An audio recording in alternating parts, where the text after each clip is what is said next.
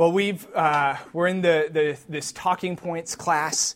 We've now taken the first week to point out that a biblical worldview is really a matter of viewing the world through the biblical storyline: creation, fall, redemption, restoration. So this whole class is really an exercise in applying that thought, applying the biblical storyline to our view of the world. Then last week, we talked about engaging a secularized and polarized culture, suggesting that increasing polarization in culture is a result of conflicting worldviews. The Christian worldview was once dominant, but now that's no longer the case. So how do we engage culture? We surveyed the options: the Christ of culture, Christ against culture, Christ above culture, in paradox with culture, and transforming culture, and then concluded that although culture is secularizing still, rather than a total withdrawal from culture, we should thoughtfully engage with each element of culture, taking particular gestures, not fundamental postures. Sometimes condemnation, sometimes critique, other times enjoying, and still other times copying or borrowing insights from culture. We also talked about co-belligerence, political co-belligerence. Don't kiss the donkey or the elephant. We don't want to be known as Christians by our political allegiances, but rather by kingdom citizenship. Then we talked about excellence in vocation, being a faithful presence in the world through all the work that God calls us to, and how this is a critical element in being salt and light. And then finally, civil disagreement, seeking to exercise kind of charitable conversation with opponents, those who have opposing viewpoints. So that was engaging a polarized culture. Now this morning, we're going to talk about how to listen to the news as Christians.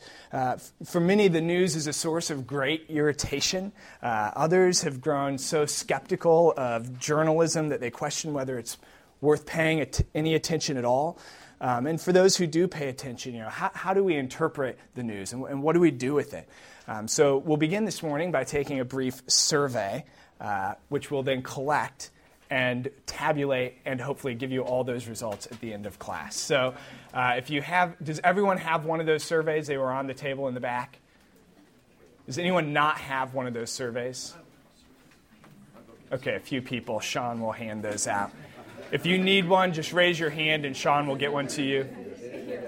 There are pens back there. All right. I look forward to finding out the results. So let's begin with definitions. What is the news? News is information about current events delivered to the general public by the news industry. So information about current events delivered to the public by the news industry. Which is in an ever-increasing variety of mediums. The print news, radio, television, websites, podcasts, which would have been another good question. Where do you most of you get your news from? There's an increasing variety of options. But that collection of news delivery organizations is collectively called sometimes the media, although media is probably broader and refers to this kind of environment of communication. And so media is this kind of whole mix of cultural influences that includes the news industry. So the news industry would be kind of a subset of a bigger world of media. But news industry would be related to information about current events. And to the news industry, you as a person are a consumer and a product. You're a consumer of the news as well as a product. Because you consume the product that they deliver, that they sell you, the news, but you're also a product to them in the sense that their aggregate consumers are sold to advertisers. And so you're both a consumer and a product. And through social media, many of us product consumers also become distributors of the news, though uncompensated. I grew up in Wisconsin and have nightmares still about my newspaper routes, which I had starting when I was 12, and was trudging through the 2 feet of snow at 5 a.m. in the morning and the sub-zero temperatures, but at least I was compensated. Now many of us distribute that news, as much news as I ever did or more, through social media without any compensation whatsoever. So consumers, products, and distributors. And so the news industry exists as part of a consumer economy. And the news industry also has influence in shaping the society. It's been called the agenda-setting function of the news. Political scientist Bernard Cohen pointed out that news media might not tell us what to think, though it often does that, but certainly tells us what to think about. And so it has an agenda-setting function in our society. And at a minimum, news can shape our worldview by directing our attention towards certain things and not other things, and by shaping our vocabulary and our concerns and our intuitions as a society. So news is not just the cold, hard facts. It's the representation of certain facts and not others, selected and framed on the basis of certain presuppositions that arise from a worldview. And because of this, the news is actually at the center of the polarization of society, as news both reflects and affects the worldviews that are in conflict in our society. And so as Christians, we want to listen to the news critically because we want the biblical worldview to shape our interpretation of the news rather than letting the news shape our interpretation of the world. So that's kind of a basic goal for us in engaging the news. So this morning we'll think about how to listen to the news, considering quantity of news, the source of the news, and then the scriptures and worldview. So consider first of all the quantity. How should I listen to the news?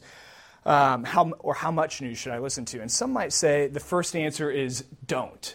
Don't listen to the news. Now, of course, it probably depends on who you are. Some probably should listen less, but perhaps some others should try to listen to the news more. Christians should be characterized by a pursuit of truth. We want to know what is true about God and about humanity, and we want to be discerning and skilled to interpret life through the lens of Scripture. Sometimes that might mean consuming less news. So often the best way to read the news is to not read it at all, but rather to read good philosophy, sociology, theology, novels. If you read these things, in one sense you will have read the news, because the news never really changes. It's always the same, with different names and details, but the stories are basically always the same, because the stories are about humanity, and humanity never really changes. We put on different clothes, but the storyline is usually the same. Neil Postman, in his book, How to Watch the TV News, says, if you're concerned that cutting down your viewing time will cause you to miss important news, keep this in mind. Each day's TV news consists, for the most part, of 15 examples of the 7 deadly sins, with which you are already quite familiar. There may be a couple of examples of stories exemplifying lust, usually 4 about murder, occasionally 1 about gluttony, another about envy, and so on. It cannot possibly do you any harm to excuse yourself each week from 30 or 40 of these examples. Remember, TV news does not reflect normal, everyday life. So much of the news is meaningless like this for us. In 1854, Henry David Thoreau pondered in his famous book, Walden, why we're so eager to find ways to bring news from afar. He said, we're in great haste to construct a magnetic telegraph from Maine to Texas, but Maine and Texas, it may be, have nothing important to communicate. We are eager to tunnel under the Atlantic and bring the old world some weeks nearer to the new. But perchance the first news that will leak through into the broad, flapping American ear will be that Princess Adelaide has the whooping cough. I think he was right. Much news basically is not meaningful to us. And uncritical engagement with large quantities of news can have an inverse effect on our intelligence. As another author said, whenever there is a surplus of easily accessible knowledge, there is a corresponding downside, the reduction of critical thinking skills, leading to atrophy of thought. So the less skillfully you think, the more others will think for you. or as John Somerville argues in his optimistically titled book, How the News Makes Us Dumb, the news began to make us dumber when we insisted on having it daily. So some may need to listen to the news less, but others might need to listen to the news more. Not listening to the news can be one form of inappropriately withdrawing from society. Now, maybe in a particular season of life, you find you just don't have time to digest much. But on the whole, if believers are going to thoughtfully engage our culture in evangelism, and then we must understand with some nuance the worldview of our culture, which will be reflected in living color in the daily news. For the church to be at its best in engaging the culture in evangelism in particular, we must have thoughtful reflections on what culture is and where it's going, even as we maintain a countercultural sort of life. So sharing the gospel effectively, the task of missions, speaking the gospel to our culture, is really a task of bringing two worldviews that are in conflict with one another into contact with one another. Leslie Newbigin, in his book, Foolishness to the Greeks, poses the question, what would a genuinely missionary encounter with Western culture look like? What would a genuinely missionary encounter with Western culture look like? For us to take part as missionaries in our culture, we must understand the dynamics at play in our culture, what our culture is. We must be able to bring our worldview, the Christian worldview, into contact with the secular worldview, which means having a sufficient or even an effective understanding of both. So just one practical suggestion here, if you find yourself in this category of needing to listen to the news more. If you engage the news very little, maybe you feel uninterested or like you don't have time to do this, feel too busy, consider finding a good source for curated news and listening to curated news with commentary on it from a biblical worldview. Al Mohler's daily analysis of news and world events is called The Briefing, and it's excellent. That's what Stacy listens to almost every day. And I know many in our church listen to The World and Everything in It, a podcast put out by World Magazine. It's been described as NPR from a Christian worldview. And of course, NPR is an excellent source for news, though obviously from a secular worldview. There's no obligation to listen to NPR, but I think some, again, might need to consider whether not listening to NPR or not engaging news in general is actually an inappropriate form of withdrawal from culture. Do you listen to enough of the news to be able to thoughtfully engage the world around you? And if you do engage a significant amount of news, are you engaging it meaningfully and processing it thoughtfully? All right. Speaking of meaningful news, then let's turn from quantity to source. Where does the news come from? This used to be a fairly straightforward question, but now has grown rather complex. And increasingly, news comes from spurious sources. It's unreliable. It's fake news, as we all know. And again, Christians should be characterized as a pursuit of truth. We don't want to indulge fake news. A collaboration of Duke and UNC professors released a book this year, just a few months ago, entitled Misinformation and Mass Audiences, exploring the prevalence of and consequences of this kind of phenomenon of misinformation in mass media. And one of the things that they point out, I haven't read the book, but heard an interview with a couple of the authors, is that according to a lot of research, many people in certain instances don't even mind misinformation as long as it fits with their prior conclusions. You probably saw that coming. So this is the concept of confirmation bias. We like to hear things that agree with us and have less of a concern sometimes as to whether it's true or not. May this not be true of the Christian community.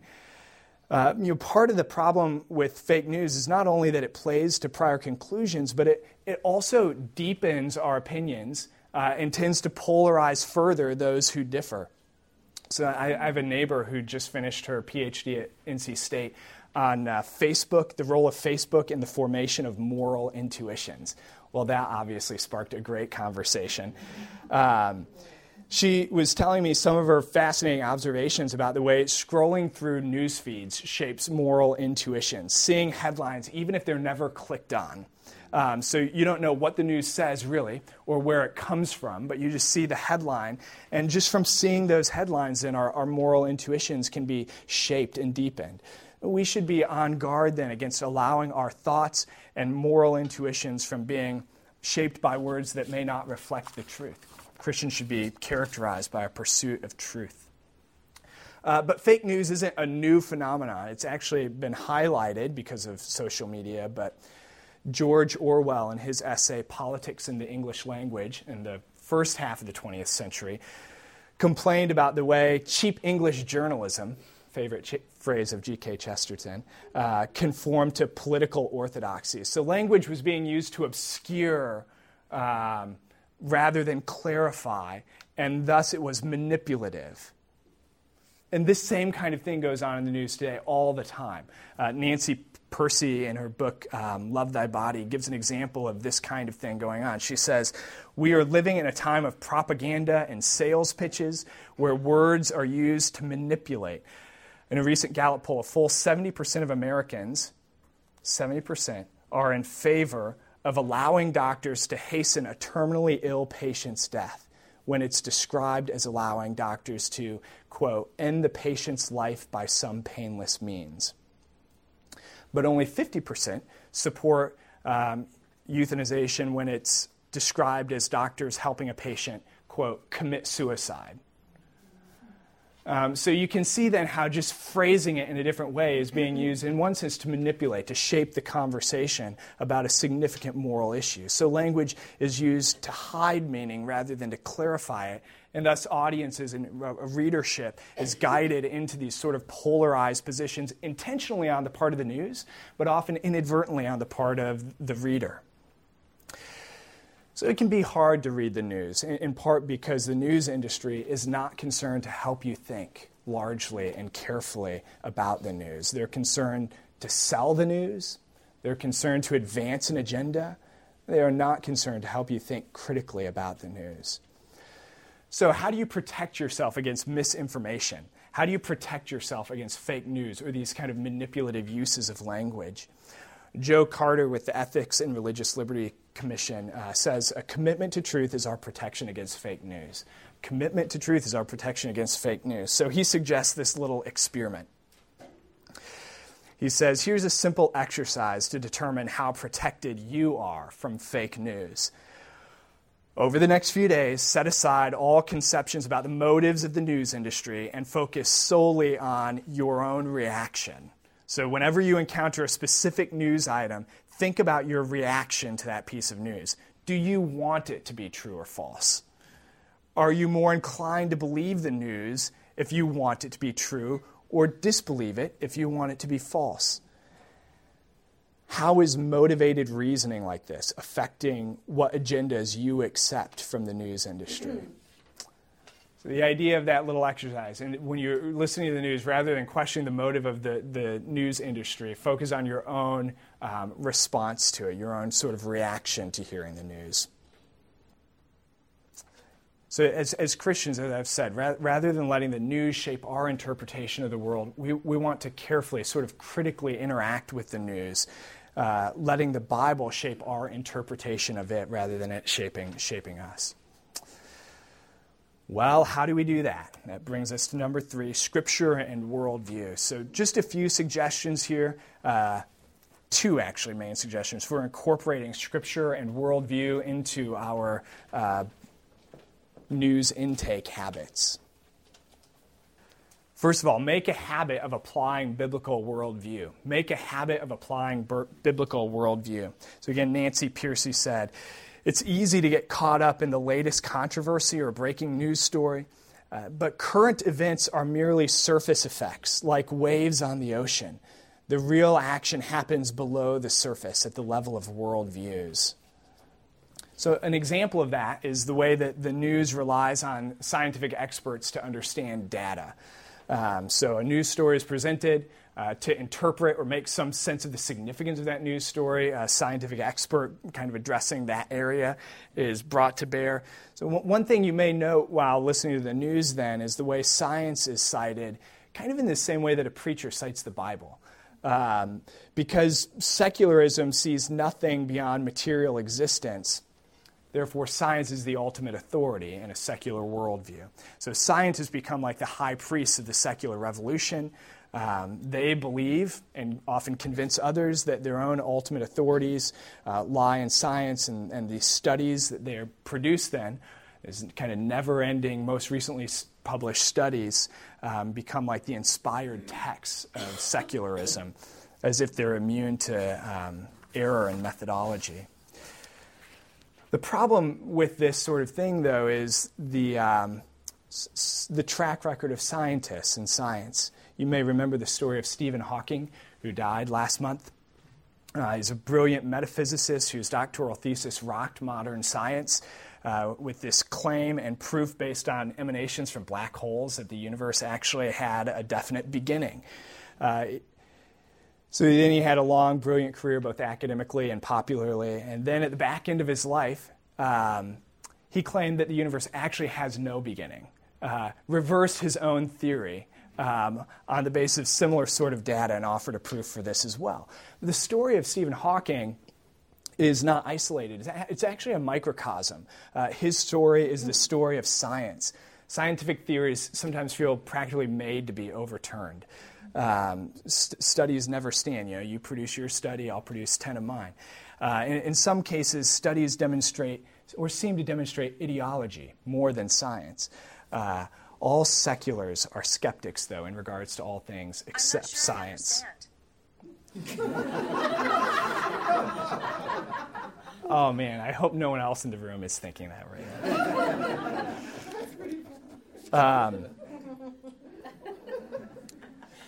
now. So as Christians, we receive ultimate truth by revelation from Scripture.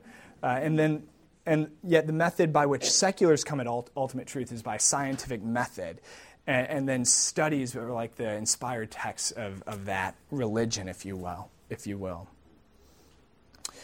So as we listen to the news, we see this dynamic playing out. There's kind of this fundamental divide between where we consider authority to come from, played out in the news. The secular worldview sort of reveals itself in that way. And that's why, like Nancy Pearcey says, often as you listen to the news, what you're actually seeing is these worldviews in conflict down underneath. But it requires a bit of critical engagement. So when you read a news story, think about what category it's in. And this is if you want to apply scriptures and worldview and develop this kind of habit of thinking biblically about the news, one way of doing that is beginning by thinking about what category it's in. Is this economics that this news piece is addressing? Is it ethics, sexuality, politics, some blend of these things? And then ask, do I know any clear scriptures that address this issue? I know any explicit mention of this issue or this category in Scripture that I can bring to bear in thinking about this topic. What are those scriptures? What do they say? Maybe begin with the Ten Commandments. If no scriptures immediately come to mind, just think of the Ten Commandments. Go over them in your head. Do any of the Ten Commandments apply to this piece of news? Many ethics professors see the Ten Commandments as timeless ethical principles that give guidance on an endless number of issues. So how do the Ten Commandments address the news that you're reflecting on? And then beyond explicit scriptures, how does this topic or news story fit into a biblical worldview? How is this news story informed by the storyline of the Bible?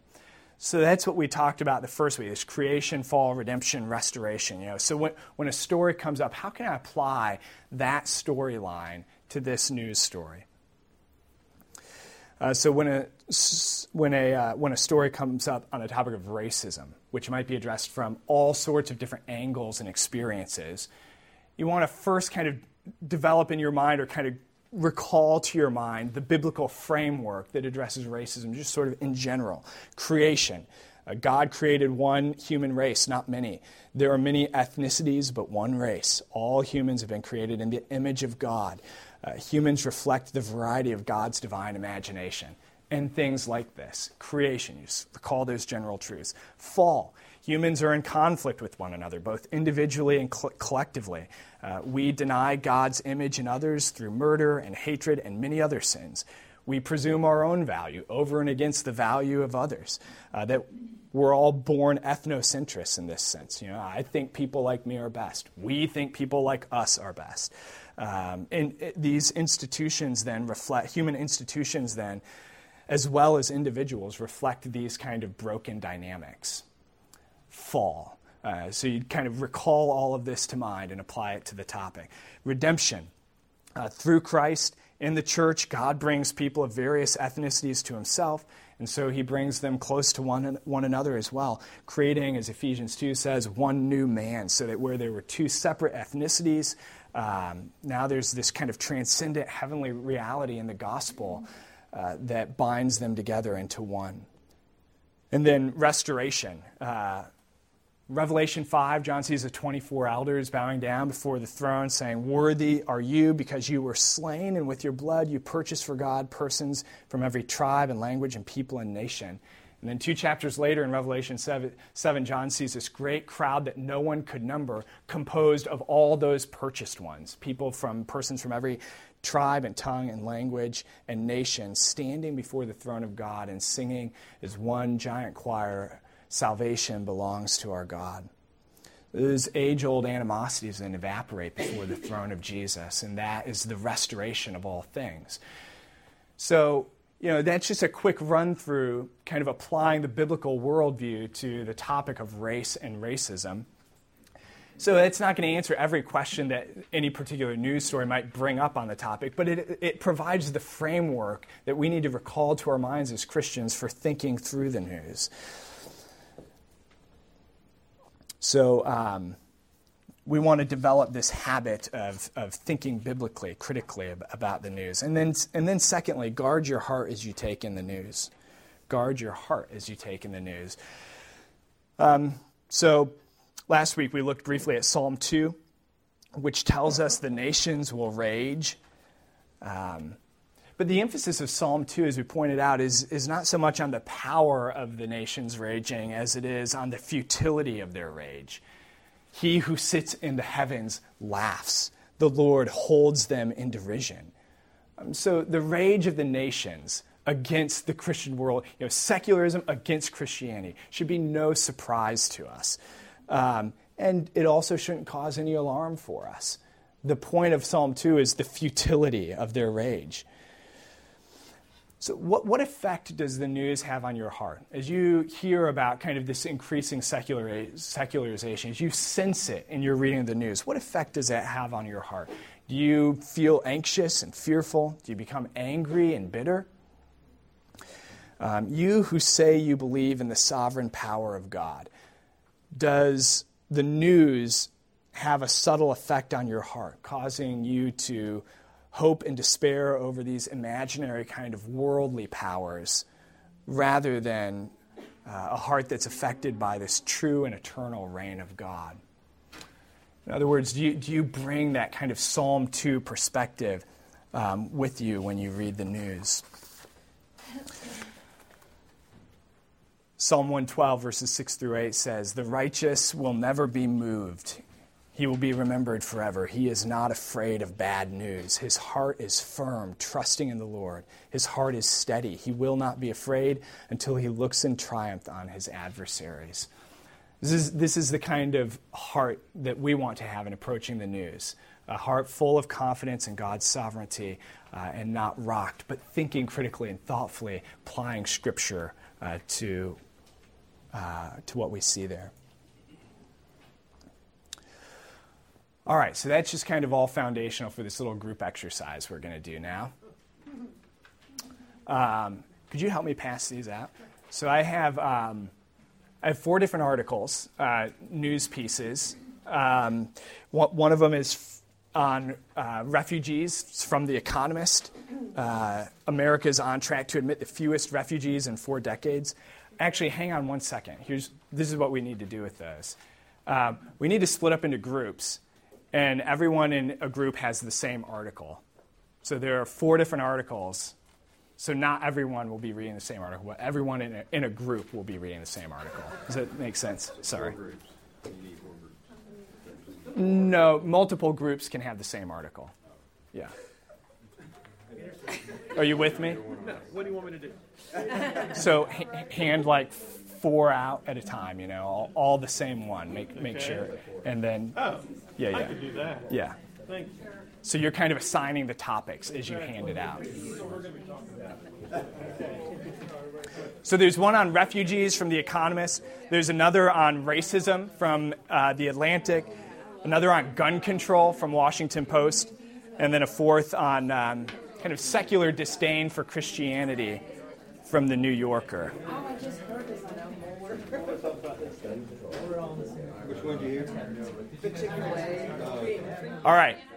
If I know these are attracting your attention. Can I have your attention for just a second, though? This is what we want to do with these articles. I want you to kind of read through them briefly. I know you won't have time to really dig into every word of the articles, but just kind of run through them briefly. And then discuss as a group, what's your initial emotional response?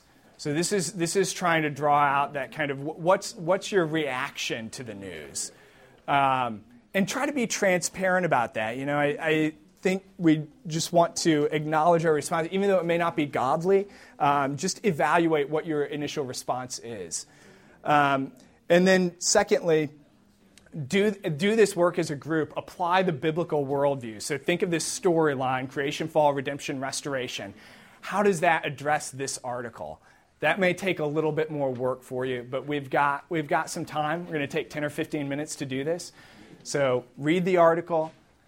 What's your initial emotional response? Discuss that as a group, and then how does a biblical worldview speak to it?